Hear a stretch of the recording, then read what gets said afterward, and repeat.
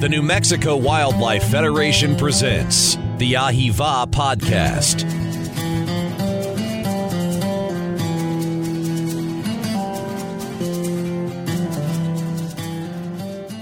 I was invited here today to give you information on creating more inclusion in the outdoors. Is that a hero you're looking for? Well, I guess I'll come to the rescue. Wait, hold on. Well, not actually to rescue any of you, of course. Frankly, you guys are already the heroes of many. But for the lost souls of our great nation, it is time for people like me to step to the trail. Campfires break chains. All the while, these concrete jungles constrict and binding them. My mission, although it's buried beneath the bedrock, will be unearthed at the peak of each mountain. My destiny is not for the rigid. It is a toilfully unforgiving affair that rewards the resilient with their tenacity. But what of the weak willed? What of the poor spineless? Well, like Atlas, I shall carry them on my shoulders as well. Rest assured, I am not interested in your algorithms, odds, or statistics cast on the emails of you politicians. I'm only interested in truth. And if I'm telling you the truth, the burden of evolving these campfires will seem insignificant. Because against all odds, algorithms, and statistics, 6 years ago, a man drinking his life away after he lost everything, dancing to rap music in a room he is soon to be evicted from, somehow found another man hunting black bears in Alaska. Literally, that day I traded a half-pound of weed for a bow. True story. All true. The truth that I saw was clear. Without Randy Newberg Hunter and Steven Rinella's Meat Eater, these public outdoors could become extinct. I realized there was no market influence to represent folks like me to get into the outdoors from the cities, and my grandma would tell me stories of her uncles never making it back from hunting quests, only to find them lynched in trees weeks later. And hell, I get it. I've experienced hate on the mountain where I feared for my life, and I've heard heart-wrenching stories from my brothers and sisters in the LGBTQ community about being harassed while enjoying these outdoors. So I've made it my personal mission to make these outdoors more inclusive. Make no mistake, I will save lives. The prison population will decrease and the number of suicides will go down. How? I'm sure you're all wondering. Let the campfires evolve. While the amenities of life assist in the regression of society, more money is spent on poison that masks the pain and is spent on getting rid of the pain. You see, the secret that I know is this. All of American trauma can be healed on the mountain. Media twists the poor minds. There's more money in pain, I suppose. So what's a regular city like me to do, huh? It's easy doing dirt when you're fresh out the mud. And unfortunately, when you're surrounded by these deserts of food and fresh air, these therapeutical natures become completely out of reach. Something that should be an walk to the park or drive across town becomes extremely costly for someone struggling from generational economical anguish. And if you were listening to what I said, you heard walk in the park because thinking of hunting just seems irresponsible. Allow me to put things into perspective. When you have a low-income household and barely afford rent, some relying on public transportation, going out and spending $500 on a hunting rifle, and then $30 to $50 per box of ammo, and then somehow getting that gun and ammo to the shooting range, buying a license, buying tags, then taking time off of work to hunt for an animal you might not even see. The last time I checked, there wasn't a lot of public transportation taking you to BLM.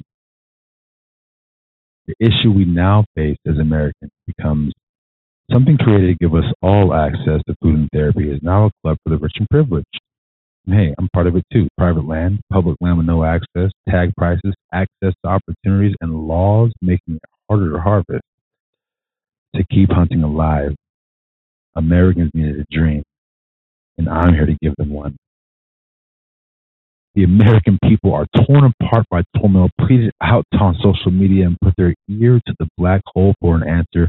And Campfire Evolution has responded with a dream to unite this nation and its great people. But hey, dreams don't come handed to you. They don't come polished and they don't come peaceful. They come true. I noticed in my community there's more of a market for brand name shoes and clothing than was for any kind of outdoor therapy, and I realized the only reason I started outdoors is because I bumped into Randy's big old smile. So, driven by the Rocky Mountain elk, evolving the landscape into diversity, announcing to the world with its piercing bugle that we are here. Yet, the American people, driven by the media, are in need of a hero. So here I stand, selected by divine intervention to play my part. Part of a maverick. I'm a malefactor. One who operated out of pure greed, but for other people's gain. Therefore, to be the example, I must lead by example. So I toss myself into the wilderness, not to educate, but to reconnect my soul and the souls of the lost ones. And I will not return from the wild only to have the mainstream hunting community judge the manner in which I create this dream. I stand here today in hopes of manifesting America's outdoor destiny. I am starting my own outdoor television show, cartoon, comic book, showing folks all the great aspects of the outdoors. The mountains will be painted in a rainbow-colored hue, and I'll be giving away more equipment to the less fortunate to go outside. I will do these things to unite this people and our nation and amend America's trauma. You see, the truth of all truths is this.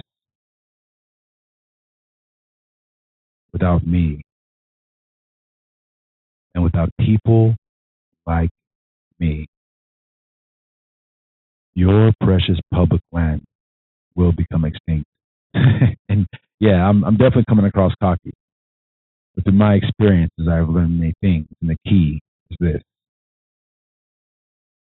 The resilient shall prevail. I'm bridging minds, saving lives, one backstrap at a time. I'm Chiles de Cazador, and I will heal America's traumas to the outdoors. Now you can get out of the way, or please, join me. The only question remaining is, what side of history will you be on? Thank you. That was fantastic. Folks, welcome to the AIVA podcast. Jesse Duvall here with Orlando Chiles, who provided that powerful introduction here to today's show. I was so fortunate earlier in the month of December to have the opportunity to meet Orlando for the first time and start to learn about the work that he's doing and the impact that he's making. And I couldn't be happier to introduce all you listeners to this fantastic, innovative conservation champion. Orlando, do you want to start by telling your story, telling folks how it came to be, and the presentation that you just provided kind of already alluded to some of that, but I'd love to hear more about how you got to where you are today. Well, it was sort of how I got here today. It was a lot of things sort of led to that. There was a lot of influence and a lot of people that a lot of failed hunts and disappointing opportunities that sort of motivated this. And I guess I can start in the beginning. Yeah, I had a really bad experience, man. I was drinking and driving. That was my birthday weekend. I went out to play some pool on my birthday. I was super lonely. I had just dogs at home, dogs and weed. I was basically growing weed. I had a bunch of dogs. I was a bachelor. I was a personal trainer, so everything was nice and beautiful. I was paying for everything. Beautiful, nice. Single man living life. Went on my birthday, 5 miles from my house. Got pulled over. Literally, I can throw a rock at my house. It was probably like 50 yards from my house, and I got DUI. Uh, don't drink and drive. That's just the moral of the story there. But with that set into place is a bunch of unfortunate events. I lost my job. I lost my clients. You don't have a license. You can't drive to your clients. You don't have clients. You don't have a house to live in. You don't have a house to live in. Your dogs don't have a place to live. You got to rehome your dog. That's a whole. Luckily for me, I'm affiliated with a lot of pit bull breeders and dog breeders in the Bay Area, so it wasn't very hard for me because I have a lot of people that have kennels and I trust them. But I can imagine for someone else who doesn't have the luckily connections that I did have to rehome your dogs and trust that your dog's going to go somewhere safe. Lost everything. Everything was gone. And I just came home from court and got told how much money I got to pay and everything. And I think I was acting at the time, so one of the gigs fell through, and it was just a bad time, and I just drank. And I'm at home. I got to get all my shit out. The landlord is basically like, you got to go. I'm like, all right, pack my stuff. And I'm playing music on TV, and, I'm just YouTube. It's got the Fire Stick, so I'm just playing everything on YouTube and playing music. And, went from Bay Area, Andre Nicotina and Mac Dre to Randy Newberg for some weird reason. And that's why I use the word huntervention or divine huntervention. That's the experience that defines the creation of the word huntervention. So I'm not sure if that's in the dictionary, but I don't think it is. But that is the experience that solidifies that word divine intervention, or the saying divine intervention, because there's no way in hell that you can go from today ever in life. I don't think it's ever happened where you can go from dreadlock Bay Area Bay Area rap music to Alaska black bears. The algorithm has never worked like that since that day. And any other hunting show, I would have changed it. I would have turned it off. I would have completely, what am I doing? I'm watching this dude talk about how he's going to shoot. Like, what am I watching? Like, I don't want to watch this. And I have done that before multiple times, especially on like Saturday mornings, flipping through channels. And you got ducks coming on. You got and I just changed the channel because I don't like the way that they produce their television show. But Randy, man, I grabbed the remote. I'm looking at his big old smile. He just got off a plane and he's talking with this big old smile, man. Look at this guy smiling up. This guy. That's pretty cool right here. Like, okay, he's talking about his buddy. Okay. Oh, his buddy Bart showed up. Oh, that's cool. I wish me and my buddy Deshaun can go do some shit like this. Oh, wait, what? He can go hunt some black bears.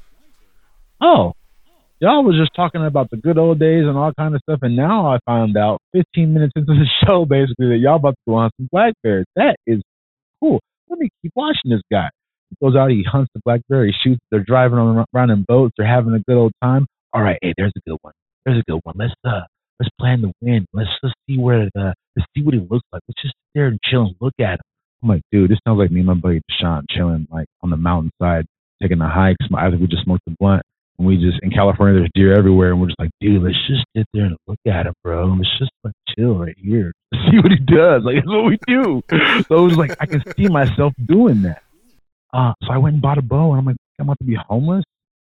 I'm about to go to Bass Pro Shop, got my hunter safety, got me a bow. What season is it? Okay, boom, perfect. I'm just gonna.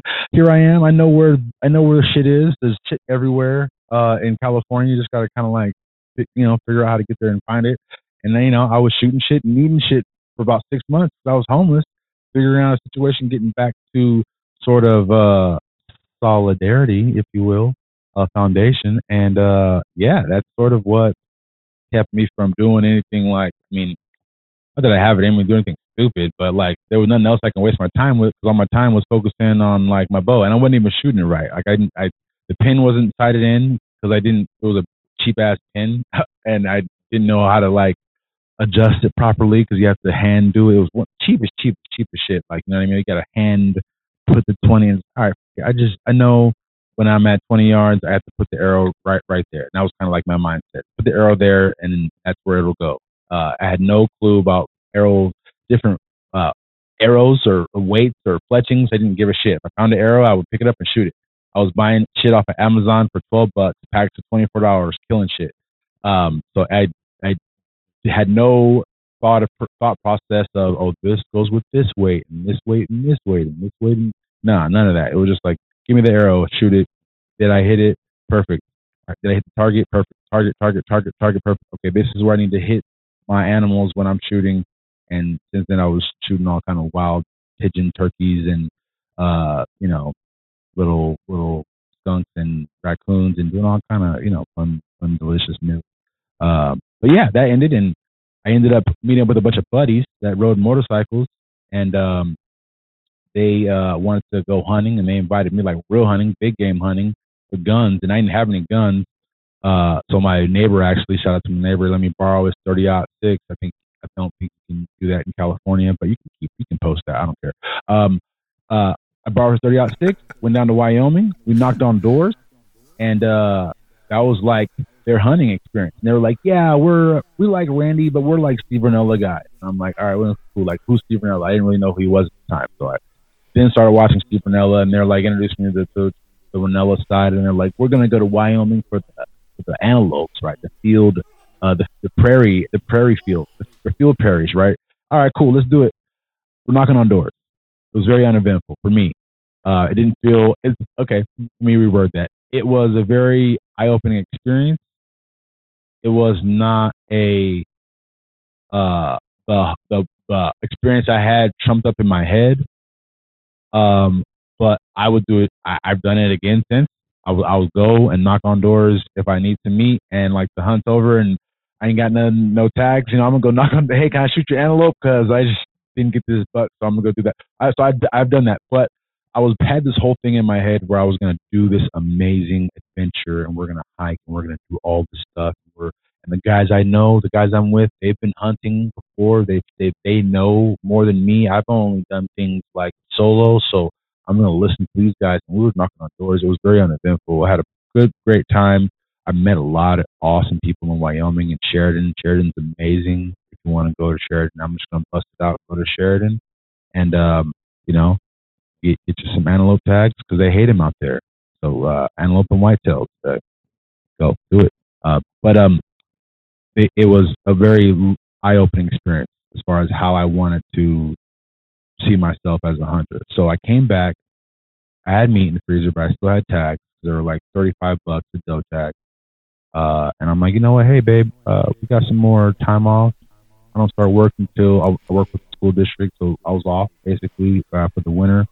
Hey, let's just go back up and see what we can do. We can go throw some more tags. I hit up some property owners, and they were like, yeah, we have some connecting property to BLM, and we have this area. She had like it was a landowner. It wasn't a property. It was just like I guess it's connected to BLM, but it's private, but they allow antelope to go, but nothing else.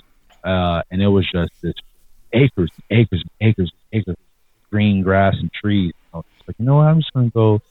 I'm smoking a blunt in Wyoming, in the prairie, and I'm just going to go take a walk in this prairie and just smoke a blunt and just chill and just smoke a blunt. My lady's here. The 2 dogs are here. She's walking. She's doing her own thing. She has a gun. She's hunting too.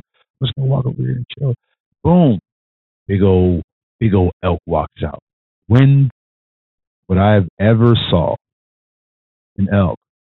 I didn't have an elk tag, but when would I ever saw this big monster of an elk that I guess the landowner said normally doesn't come around except for outside of hunting season. He's smart. I guess this was right outside of the zone, and he just came down he was just chilling, just right in front of me. I could have shot him with a bow at 30 yards. He was not tripping, and I was just like, it was just an emotional hard-on.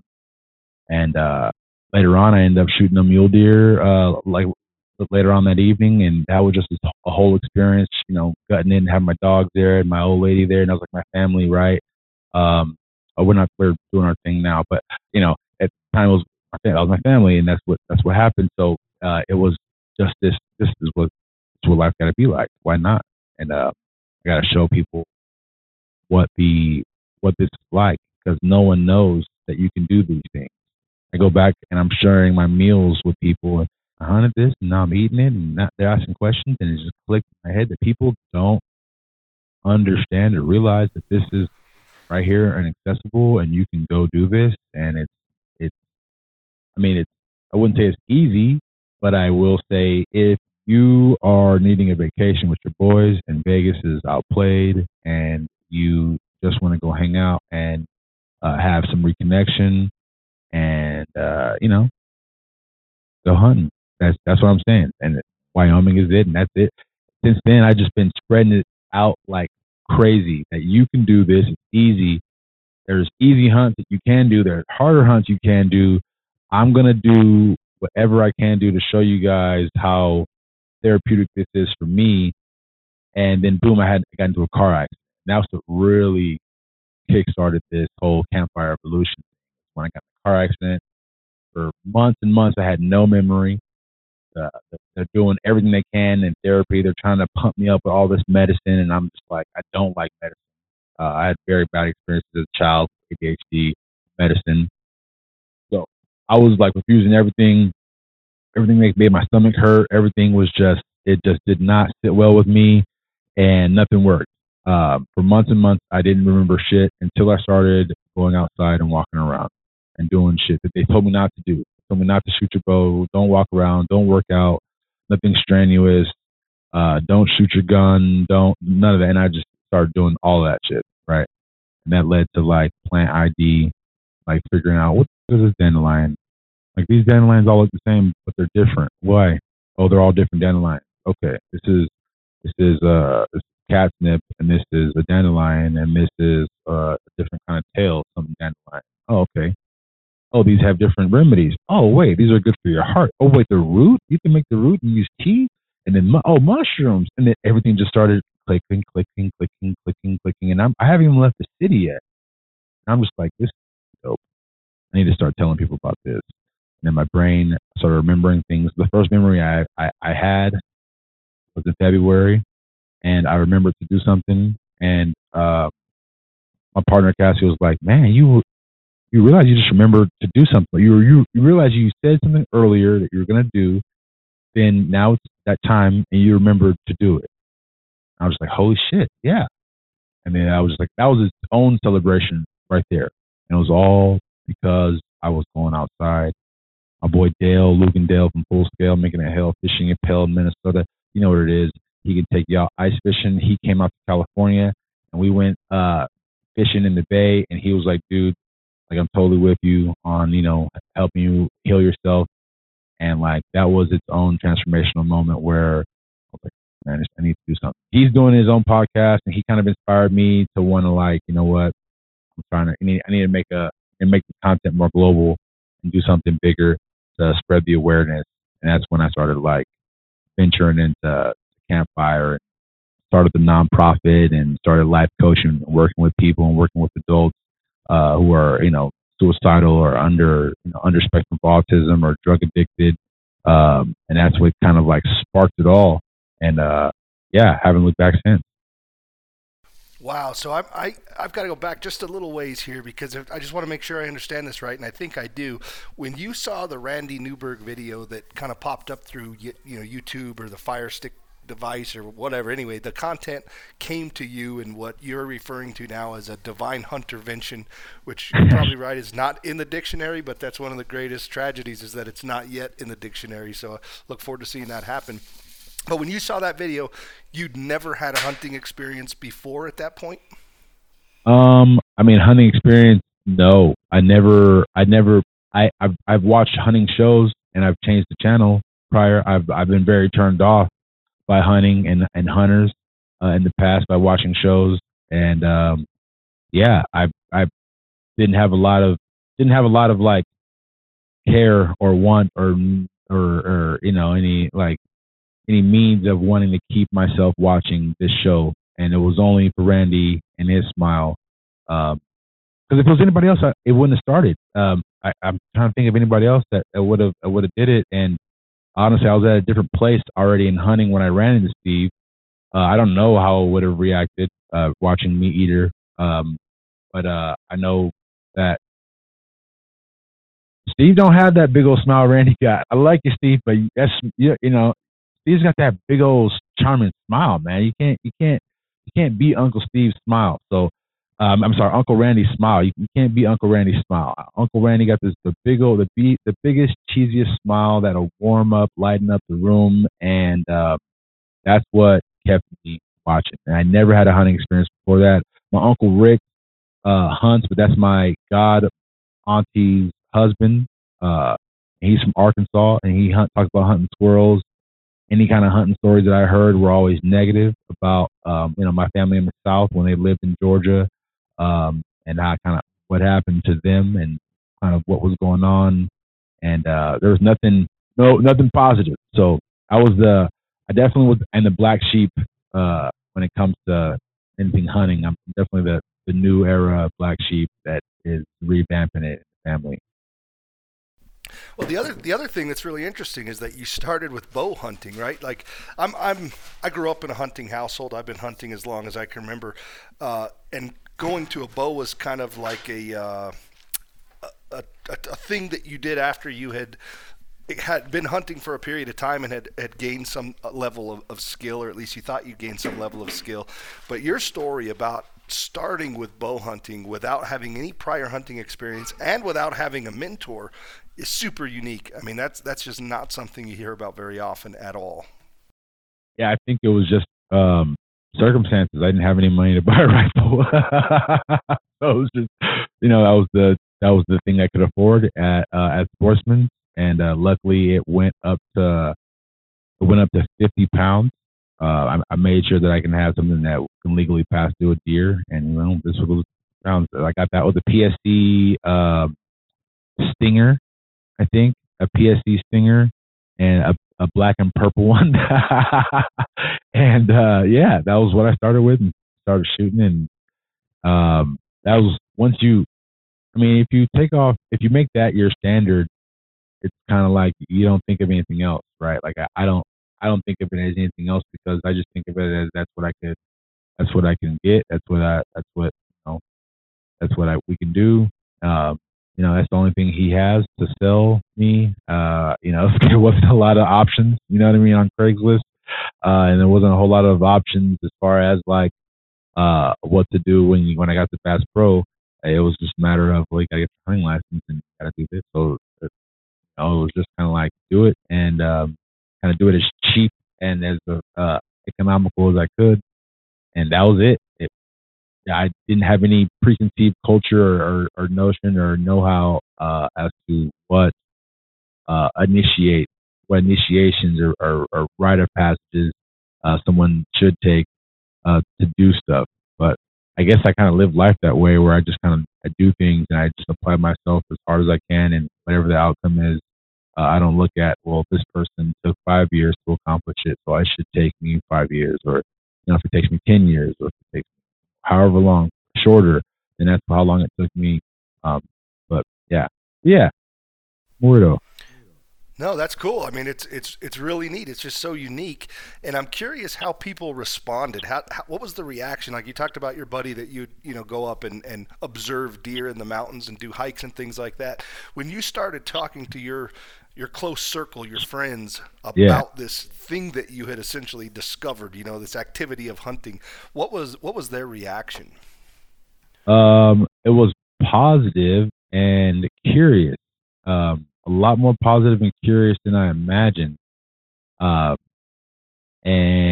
it almost felt like I was like a teacher talking to like a bunch of like students, basically, because they had no clue about a lot of the things that you can do right here in the Bay Area. I've learned some things that I can go right down the street and I can apply for an area, but I can go shoot ducks about 20 minutes away, and I had no clue that I can do that. but it felt like a teacher. I felt like I was giving them this new knowledge and information, and I was like preaching to the choir about these things that you can do, and all these questions would come up. So I would have to make videos about like e-scouting and how to start with your bow and how to shoot a bow and what bow you should get. Does it matter? Arrows, fletchings, and then I started diving into all that stuff, and it felt like I was a teacher, and they were super curious, little little like excited people who wanted to do this. And I think it was my perspective that really turned their ear towards towards me, because if it wasn't for me talking about like the love I have for the food and like how emotional I get when I do harvest an animal, I don't think they would have like wanted to listen to me. If I was just talking about how much I like to kill things and like shoot things, they might be like, dude, you need to get a therapist, bro. Like, good, what's wrong with you? But like, because I came at it like, man, it was very emotional. I got to feed you guys are eating it right now. Like, I make a lot of amazing food. I'm a very good cook, but it was just the way I expressed it and the way I communicated it and the way I like presented the meal and the way they saw me cooking it, and they were more curious and excited about joining me next time than they were anti. That's when I realized that a lot of people just need to have someone else's perspective about what's happening versus like what the mainstream is saying is happening. Yeah, I got a really positive. Even vegans started talking to me about, hey, I don't like you hunting. I don't like that. And after they have a conversation with me, they got really nothing else to say, and it's positive. It's not like I'm slapping them in the face and it's a bad interaction. It's more like they're like, oh wow, I never really thought of it like that. I never put that mindset on hunting and killing, and it's relieving to be able to have an open conversation with someone who at first is not really listening to you, but is waiting to respond. But once you hit them with the emotion, you hit them with the logic, once you hit them with the food and the fact that, like there's a logical conversation that need to be had. Like, not everyone can afford to be vegan. There's not enough space to grow enough vegetables for everyone on the planet to be vegan. So like there's all these issues that we need to face. People like to eat meat. In some places you can't grow food. You can't ship fresh food. So they need to eat meat. And so like once you hit them with these logics, okay, well those people, they eat their food and so you understand that the Eskimos that they do this, right? So this is what I'm doing. I'm doing the same thing. Okay, I make bone marrow soup. I make chuck roast when people are sick. I make steak Diane when I'm trying to impress somebody, and I'll butter roast the rump for 60 days and cook it up. And I got all these furs. You guys can't see me, but I got all these furs from all the animals that I've ever harvested, just sitting in my room because I don't like to waste shit. And like I only do taxidermy because that shit costs money, and I'm frugal. So I just tan them and I keep them, and I just make little arts and crafts and quivers and underwears and thongs and shit out of them, and it's fun as shit.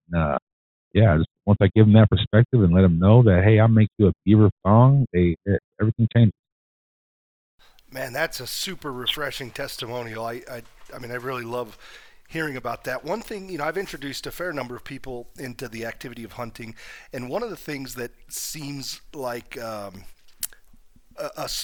point where mentorship really becomes important is once you shoot an animal, once you kill an animal. It wasn't too long ago that I was talking with a new hunter who was going out elk hunting and had an unsuccessful, well, I shouldn't say unsuccessful, as you and I both know, anytime you're out there and connecting with nature and having the experience, it's certainly successful. But this particular hunter did not harvest an elk, and in talking with him after the hunt concluded, he told me the one thing, is that I'm really glad I didn't get an elk, because I would have had absolutely no idea what to do once I shot it. Those are huge animals.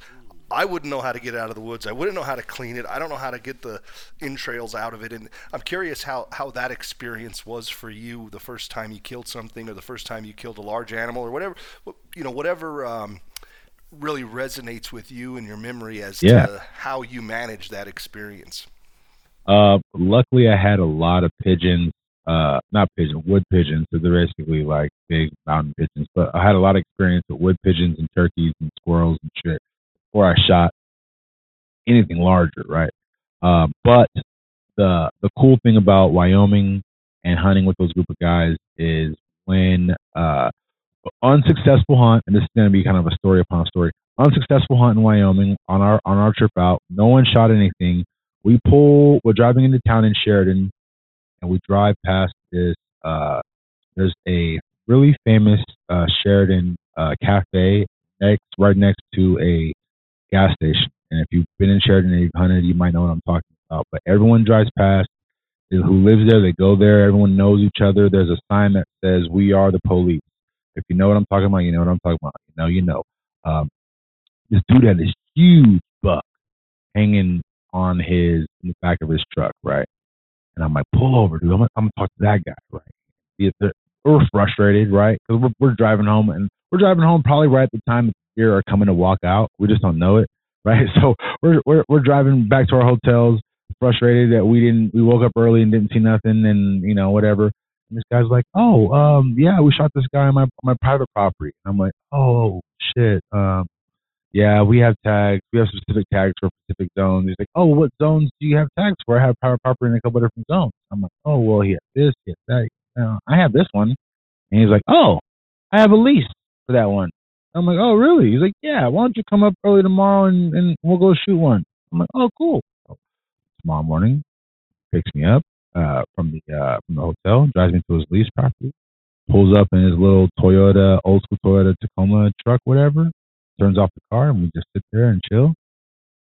A mule deer doe comes walking out. I shot her. We went up to it. I cried a little bit. We gutted it. I kind of, got a little messy, but, he kind of guided me through the, puncture the skin and put your finger in the lift and make a zipper sort of, like a V, and kind of slide your knife between that, and then kind of cut around the butthole. Everyone has their own different method. I've learned for getting the urinary tract out, and this is something that I haven't done ever since, actually, because it just gets messy. But cutting around the butthole and then pulling out the urinary tract, he did it very clean and successful, but I've never been able to mimic that. So I just kind of I break that hip bone, and I just open it up and flip it over, and that's how I try to get it. I do not do well with the urinary tract. I struggle with that, but he guided me through the whole thing. I did most of it. Once I started gutting it and piecing it apart, I kind of took over. Because I just wanted to kind of flesh it and do my own thing, and I got it. And we were sleeping in a hotel. We thought it would be a great idea. Instead of getting a refrigerator, we would keep the room as cold as possible, keep the air conditioner on as cold as possible, and buy some ice bags, put everything in the bathroom, and just keep the bathroom at a really cold temperature, and the whole room at a very, very cold temperature. It worked. It kept it clean and fresh and all that stuff. But it was in retrospect probably not the best idea to have a bunch of bloody meat in a hotel bathroom. Excuse me. That's so funny that you say that, because I was recently, after this trip from Montana, actually, where I had to deal with a limit of ducks and a couple of Canada geese, and we were staying in that pretty fancy hotel, and had to get those prepared for the flight back to New Mexico, the first flight that they would need to take unalive. And so I was joking with buddies about writing a book about how to properly process animals in a hotel room. We talked about, of course, like searing duck breasts with the iron, and yeah, that's smart right there. It was pretty funny. But one of the things that I'm really happy to hear about is how welcoming the folks that you met in Wyoming were. Because, I mean, let's face it, Orlando, the reality is you don't look like most hunters. You don't look like most hunters in Wyoming, especially. And so I'm just super happy that people embraced your desire to get into this, opposed to people being more skeptical of your interest. Wyoming and Bozeman, Montana are the I can't even explain the amount of love, the amount of times I've experienced love in Wyoming, in different places, in Rosette, Sheridan, Cheyenne, like everywhere I've stopped in middle of bumtown nowheres, I've gotten so much love on the way home in Wyoming. It's amazing. Wyoming is amazing. Each time I've went, I've always made a friend. The last time I went to Wyoming, I went up there after a really bad trip in Montana, Columbia Falls. That was bad experience. In Columbia Falls, I got the fuck out of Dodge, go to Wyoming, and I'm like, I got a whole month. I planned a whole month because I'm trying to film content. I'm like, I'm doing this. I got cameras that were cheap as shit, cameras, not very good quality. I had a camcorder, and I had all this gear, and I had food, and Peak Refuel sponsored me, so I had a bunch of freeze-dried food I was going to live off of for a month. Big dummy. And I get out there, and the second day, I set up my big-ass tent on the bottom of some hill. I'm in an area. It's elk season for another couple weeks, and then the deer season opens up. It got there a little earlier because I was trying to hunt bears in Montana before I did that, but that's fine. The second day I go up there, some dude drives past me in a white Jeep, little like four-door Jeep that kind of lifts, like an all SUV Jeep something. And like, hey bud, how you doing? I'm like, oh, I'm just, you want to ride? I'm like, sure. I hop in his car. He drives me up there. We're looking at elk. Yeah, but I just shot an elk over here, bud, just a couple days ago. Smoke. I'm just like, oh shit, yeah, we're chilling, we're hanging out. I'm smoking and they're hanging out, they're chilling. Somebody else shows up. Hey, bud, I haven't seen you in a long time. Like, oh yeah, da, da, da, da. And they're talking, and we're all talking and having a good time. And we head back down, and he's like, hey, bud, you camping here by yourself? I'm like, yeah. He's like, hey, well, if you want to shower, just come over to my house. Actually, if you want to spend the night or sleep or get somewhere warm, just come on over. It should be snowing pretty soon. Like, no, that's okay. He's like, okay, whatever. He came over to give me his number a couple days, like a day later, and he's like, we're making elk chili. Why don't you come over and ask some elk chili? We're going to do a Wyoming thing. We'll make cinnamon roll elk chili, especially cinnamon and elk chili. It's like cornbread and chili, right? But they use a cinnamon roll. I'm like, no, okay, sure, I'll come over. Came over. I ate, had a blast. But you know what? No, you're not camping there by yourself. I don't get off work until another week, so you're going to be hunting by yourself for another week. But after this week's over, you're not hunting by yourself, you're hunting with me, right? Cool. I'm sleeping at his house. Some guy I just met, has a family, has kids, every friend, all the stuff, like, just invites me to his house and goes to work and, like, just trusts me enough to, like, well, of course, his wife has a big-ass gun with a 100-round clip in the bedroom, so I don't think he was very worried about me doing anything. But still, it was like, holy fucking shit. Like, this is like hospitality to the tip. Then he takes me hunting, takes me to a bunch of spots I would have never found in this zone. It's a very residential zone with like blurbs of public, right? Takes me to this beautiful mine reclaim. This is where you got to be. This is where you got to be, bud. You want to shoot yourself a dandy? Shoot yourself a dandy, bud. Okay, come here, bud. All right. Next morning, shot myself a dandy, and it was all because Wyoming is the best, is what I'm saying. And Bozeman, Montana, I've just nothing but love all through driving up all through in Bozeman, Montana. Had nothing but an amazing time. When I went up there 2 other times, both with Randy, or 3 other times, both with Randy hunting, and then up to the conference the 3rd time. And each time it's just been amazing. God, that's so great to hear. I mean, I just absolutely love hearing those stories and hearing the stories of good people doing the right things and helping out, fellow sports people, just fellow people in general. And, having grown up in a kind of the hunting community, there's a lot of territorial disputes, there's battles, there's competition to some extent. And I think it's getting better. I think we're becoming a more welcoming community, a community that embraces mentorship more than what we used to. I mean, used to be that everybody's secretive, nobody wants to share any information. Oh yeah. Anyway, I'm so glad to hear you talk about it in that way and share your experience. A few episodes back, I had the guys from Hood Neck. I don't know if you know those guys, Chris and Mayberry from Hood Neck. But had them on the show, and their stories, very similar to yours in how they got into the outdoors and how they got connected to this kind of thing. And Chris is a military vet, and they really spend a lot of their time creating content about firearms and about firearms safety and about these things. And they tell stories about been younger and kind of like, with the wrong crowd, and firearms had an entirely different context in that time in their lives, compared to today. But they've shared some stories that with me, and I don't know whether they were on the podcast or off the podcast or what. I was with those guys in Wyoming, interestingly enough. I think we were in, no, never mind. I'm sorry. We were in Oklahoma. We were at a conference in Oklahoma. But some of their stories are pretty powerful, but it seems like, if I'm recalling correctly, they were not, they were not as well embraced at the beginning of their journey into this community. I didn't have a choice. It was either you find money to eat or you find food to eat.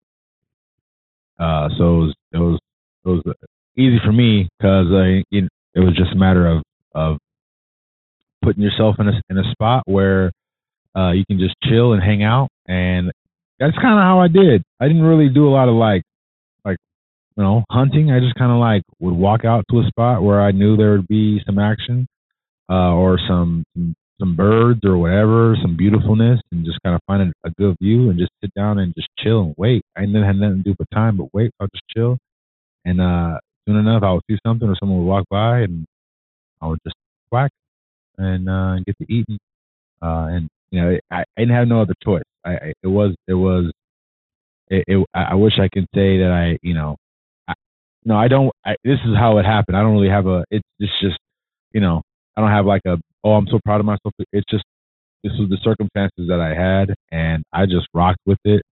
And it's everyone has their own entrance and their own destiny. And I don't want anyone to be homeless and start hunting, for sure. So if you can, do it the responsible way. Don't do it like me. Don't be like me. But I'm just gonna, everything I do, when I turn the switch and decide this is what I'm gonna do, there's nothing that I'm not gonna try to accomplish.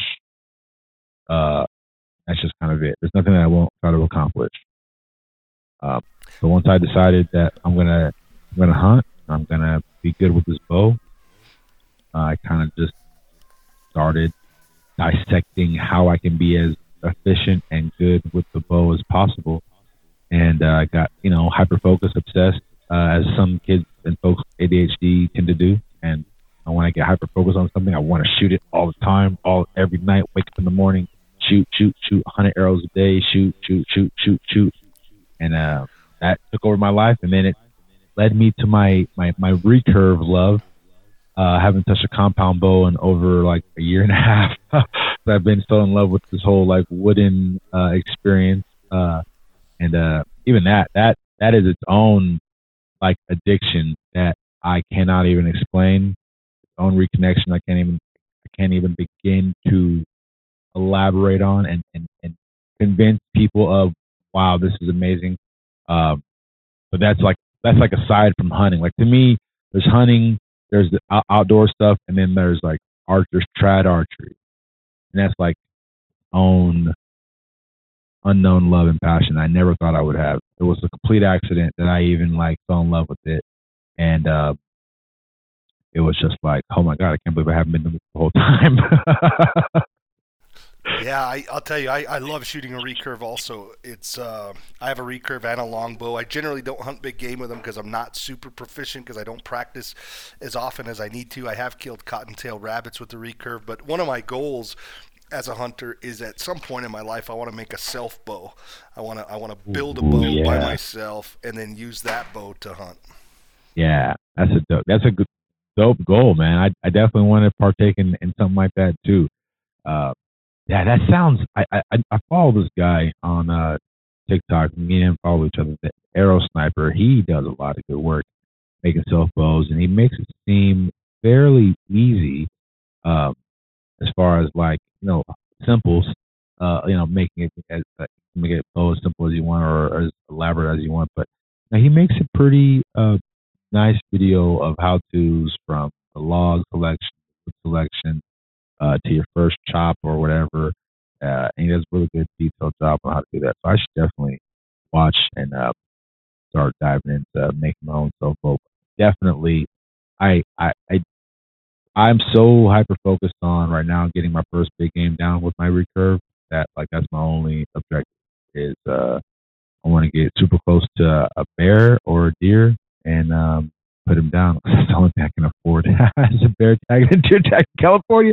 But yeah, so anything I can get close to, I want to. I'm extremely confident. Back about 35 yards, my bobbly recurve bow. So that's my kill.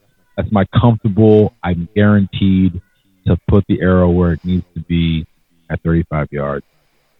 That's honestly most of the hunting lanes that you have in California are under that because all the underbrush.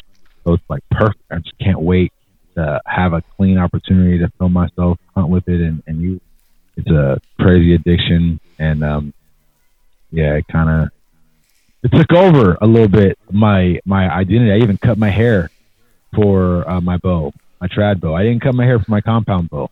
I would never cut my hair for my compound bow, but I cut my hair for my recurve. I did. I said, you know what? This is getting in my way.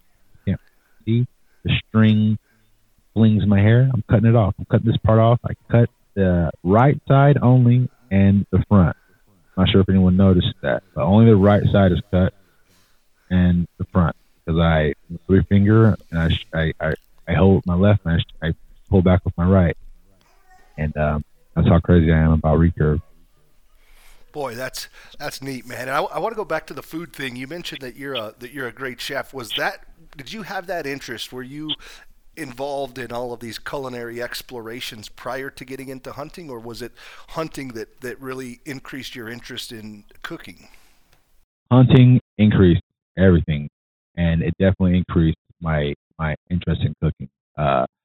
I started with, like everyone else does, steaks, stews, burger, ground. That's it. Right. First couple of years, that's kind of what I did, but it got boring. I got super just kind of I just remember being like, man, I gotta do something special with this. I think I got my first buck. I'm like, I gotta do something special with this buck. I can't just do the basics.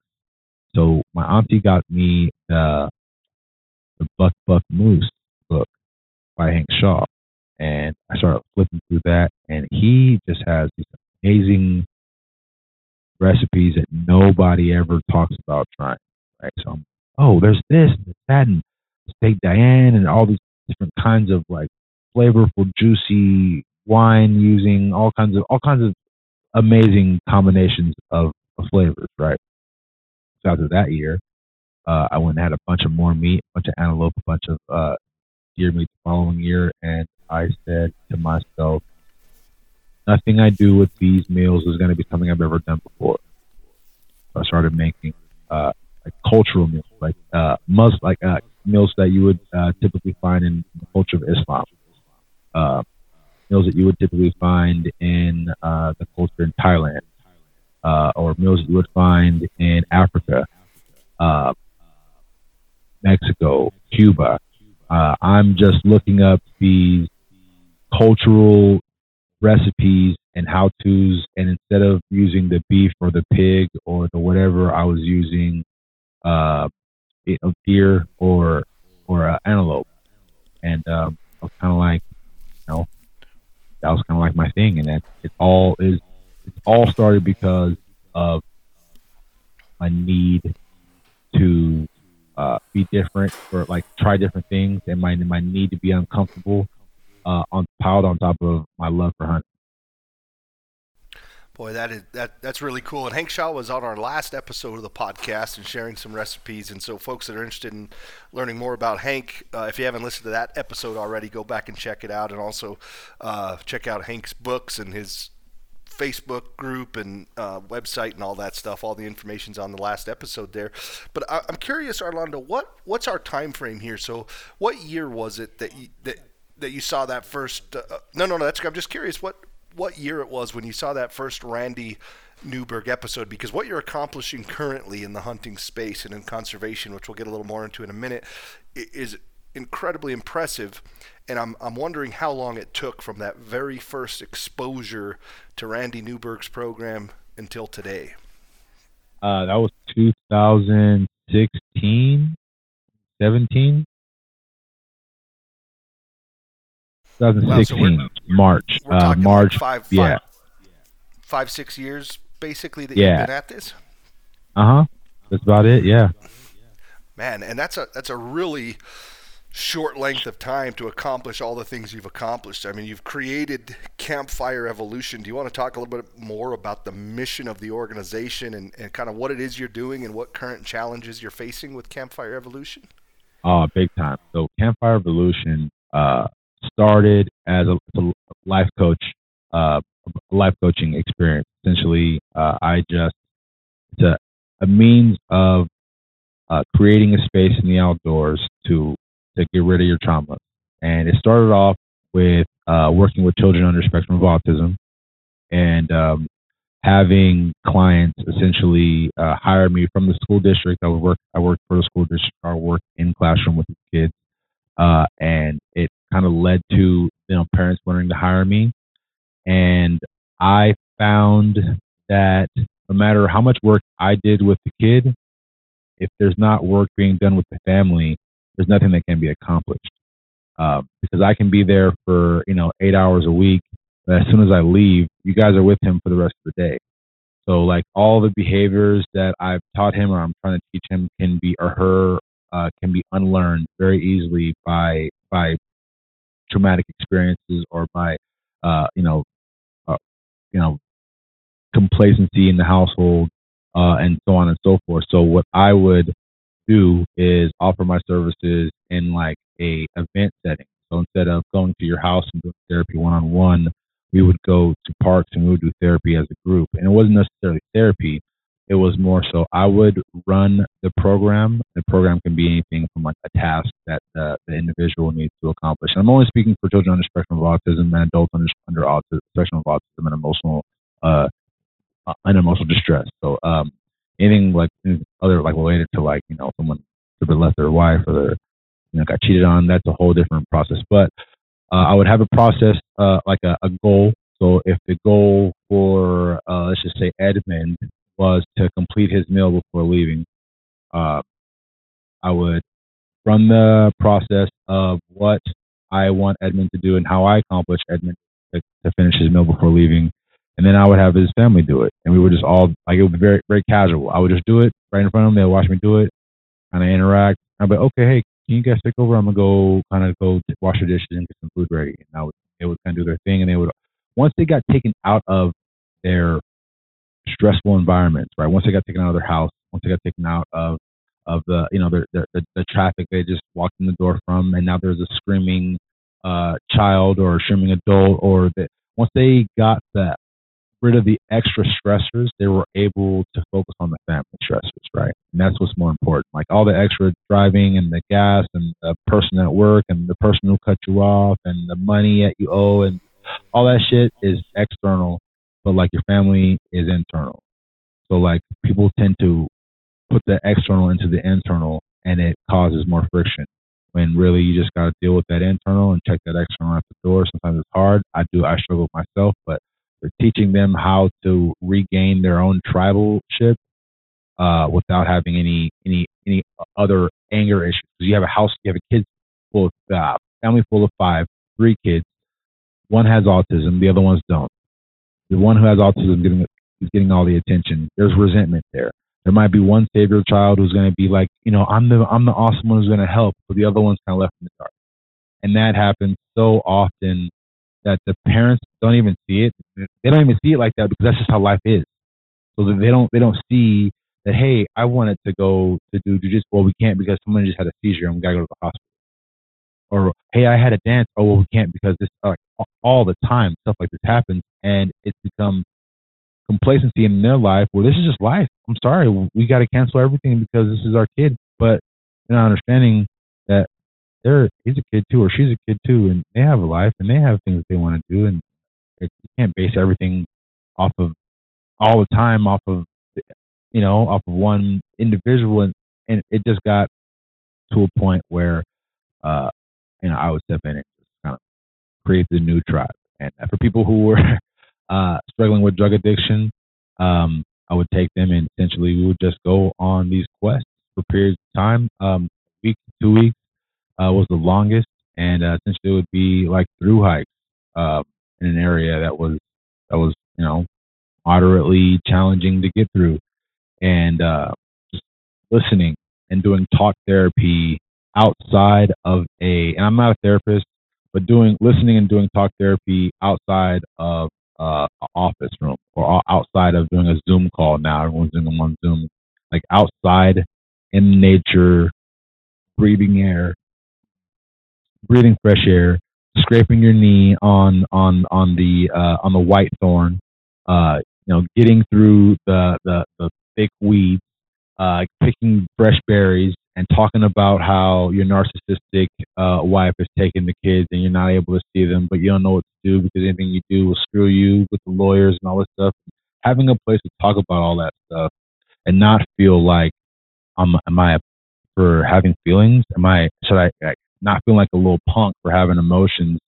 That's kind of what I provided. That's what I did to a lot of people. There's a lot of people who are going through things who didn't have a means, didn't feel comfortable going to like a licensed professional who's going to be writing down things and jotting it down. And the next thing you know, they're pulling your medical records in court. And you're like, wait, you told a therapist this? Hold on. And it happens. So it's just, there's a place in the outdoors for mental health, and there's a place in the outdoors for therapy. And I made Campfire Revolution to help people tap into that. And that's kind of how it all started, with somebody who was on drugs and other people who had children on the spectrum of autism. And I realized that all the therapy there's way more leaps and bounds accomplished when there's a pine tree next to me versus when there's these four walls and paint. Yeah, that's powerful, and the work you're doing is super important. And I mean, you're changing lives. And in your introduction presentation, you talked about how you're going to get more people into the outdoors, and what you also mentioned is that that's necessary for the future of these public lands. Curious if you want to touch on that just a little more as well. Yeah, I think that the only reason I started is because I bumped into good old Randy, and I seen his big old smile on his face. So I think that the only way to change the culture of hunting, I don't want to say change the culture, but change the trajectory of what hunting will be in the future, making it more of a lunchbox item rather than a novelty, making it so that, there is a school day where all the kids are expected to go out and hunt, even in the cities. You know what I mean? Like having it be like a acceptable thing that everyone does is my goal. And the way to accomplish that is to create content that people relate to, that people like. I started with rap music, right? I started with making hunting rap stuff, and that actually I did pretty well with that, and that sort of led to, I need to make my own documentary and show people. And that didn't come out how I wanted it to exactly, so I just bit the bullet down and bought more cameras and more gear and got motivated by Randy and said, I'm going to do this 100% me, 100% the way I want to show it, like my experience. And having like a real person, I want to say, go out and show you all the things I'm going to be doing is what people need. When I say that, you watch the reality TV shows. Not you, but people watch reality TV shows, and there's some quote unquote real life person there. That person, without having any exposure to anything else, no one would even know about them. But because they're on TV, because they're being, pumped and published and edited and shot, and there's sounds and drones and gimbals. Because of that, this person who's doing whatever, it can be Life Below Zero or it can be the Kardashians, are super, super famous for whatever reason of what they're doing. And they can be poisoned. They can be putting silicone in their bodies. They can be 1,000 pounds. They can have 7 kids under the age of whatever. And that will make them super popular and super rich. So why not take some hunting stuff, some mushroom salvaging, and some plant ID, and some mushroom ID, and some bird watching, and some mountain climbing, and some everything else that I like to do, right? And make a dope-ass show about me doing what I do, how I do it, right? Chilling, smoking blunts, hanging out, talking about shit, cooking good food, crying, talking about my emotions, talking about why I love what I do, talking about what bring me here. Why don't I do that and put it on the big screen? And this is kind of on simultaneously. There's other shows that are trying to cast me for other shows they have, like their mindset on me doing. And I signed to a couple shows that got postponed by the networks. I can't really talk too much, but anyway. But in that, I met a bunch of producers and a bunch of network executives, and they were like, you know what? I like your show. Why don't you write up a couple episodes and see what we can do? And I was like, you know what? Sure. I got it. I got the production layout. So I started writing production layouts, handed it to the production team. They loved it. They were like, look, this is dope. This is gold, but we want to wait for our show to come out, and then we'll focus on your show. But just hold on, sit tight, Orlando. We have some shows coming up. You're our number one guy. We're gonna pump you up when the show comes out. You're gonna be on it, and then after that show comes out, you're gonna be able to do whatever you want. I'm like, oh, that's great. That's perfect. Thank you so much. And as soon as I hung the phone, I'm like, yep, I'm filming this shit myself. Like, that's great, but like, I'm not gonna wait to film something that I know I can do. I already have the cameras. I already got the gear. I already have the resources to do it. I already wrote all 8 episodes of production layouts of when, where's, who's, and what, and the message. So I need to do this myself. And it's as soon as I get it to a place where I can market it and put it out there, it's gonna be gold, because the people I got interested. I mean, I just shook hands with Mike Tyson. I just hung out with, I'm not sure if anyone's going to recognize these names, but Stan Quinn, Ezel, Bill Romanowski. I was just hanging out with a bunch of big people that I have constant connections with that want to be in the outdoors. Corey Primetime Anderson, he's a ex-UFC fighter, went down to Bellator. That man is down for me. I got so many people that want to be on the show. Cornea Love Jones, super Instagram model, wants to be on the show and talking about her experiences. All these people are already lined up, ready to rock and get these episodes filmed and talk about all the different desires and needs and loves and passions, all the things that we can do and accomplish. And once we accomplish that goal, putting it out there, marketing it, all it has to do is hit the schools, basically. And once it hits the schools, and now you got all the kids doing my little hunting dance and singing my little hunting songs, just like twerking, it's gonna catch. And now you got, instead of little girls twerking and shaking their butts, and then their moms start doing it, and they start doing videos with their girls. And now it's gonna be, now I'm shooting a bow with my girl. Now I'm going to hunt it with my girl. Instead of twerking, we might be shooting a bow, because that's the culture I'm trying to create. And that's what it takes, really. It takes just infecting the minds of the young, making them change the parents. And then once the kids change the culture, the parents will have to change, because no one wants to not give their kid what they want, right? No one does. No one wants to have their kid be that one person who doesn't have this or that, right? Once you change the minds of the kids, minds of the culture, create the love, create the passion, create the content, aim towards the younger audience, aim towards the teenagers, aim towards the young adults, then you can begin to change the minds of the voters, the people with the money and the influence, then you can go from there. And that's my goal. That's what I'm trying to do.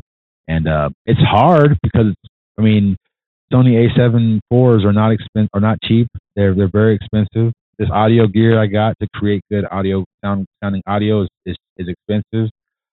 Everything that I've bought, I've done, all the stuff that I have is not, nothing's been given, nothing's been, well, yeah, things have been given, but like, you know, so someone gave me like backpacks and they got some sponsors too. But all the equipment, all the gear, all the like the stuff to make the show, the gimbals, the drones, it's all me. And that shit is not cheap. And I busted my ass. I worked hella jobs when they were hiring. I worked hella jobs, 100-hour work weeks at some of these jobs just to build up enough money to be able to make this content. Thanks for Randy Newberg telling me that I needed this stuff to make good quality content, but this is what I needed, and I got it, and now I'm ready to film it.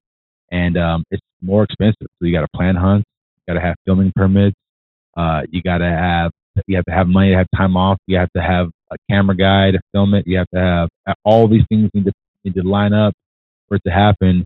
And I'm just going to keep doing what I do and driving and motivated and keep going and going and going. Because there's nothing else for me to do. Like, I can't stop now. I have it. The dream's there. I have the talent. I have the drive. I have the clean enough equipment to put it together and make it desirable to listen to and to watch. Now I just need to put it together, make the music behind it. I have rap songs to go with each episode. Having people featured on the raps, that costs money. It's this whole thing. All this stuff is production, and as soon as I do that, which is going to happen, and it'll, no doubt in my mind, it'll blow up. It's an expensive, slow building process, but I have no doubt in my mind that it'll take off and it'll blow up. And either after the show, before the show, with whatever show, if the show ever happens, my mind's not stopping, my brain's not stopping, my heart's not stopping, and whatever I have to do, as far as I get, I'm not stopping until my time on this planet is done.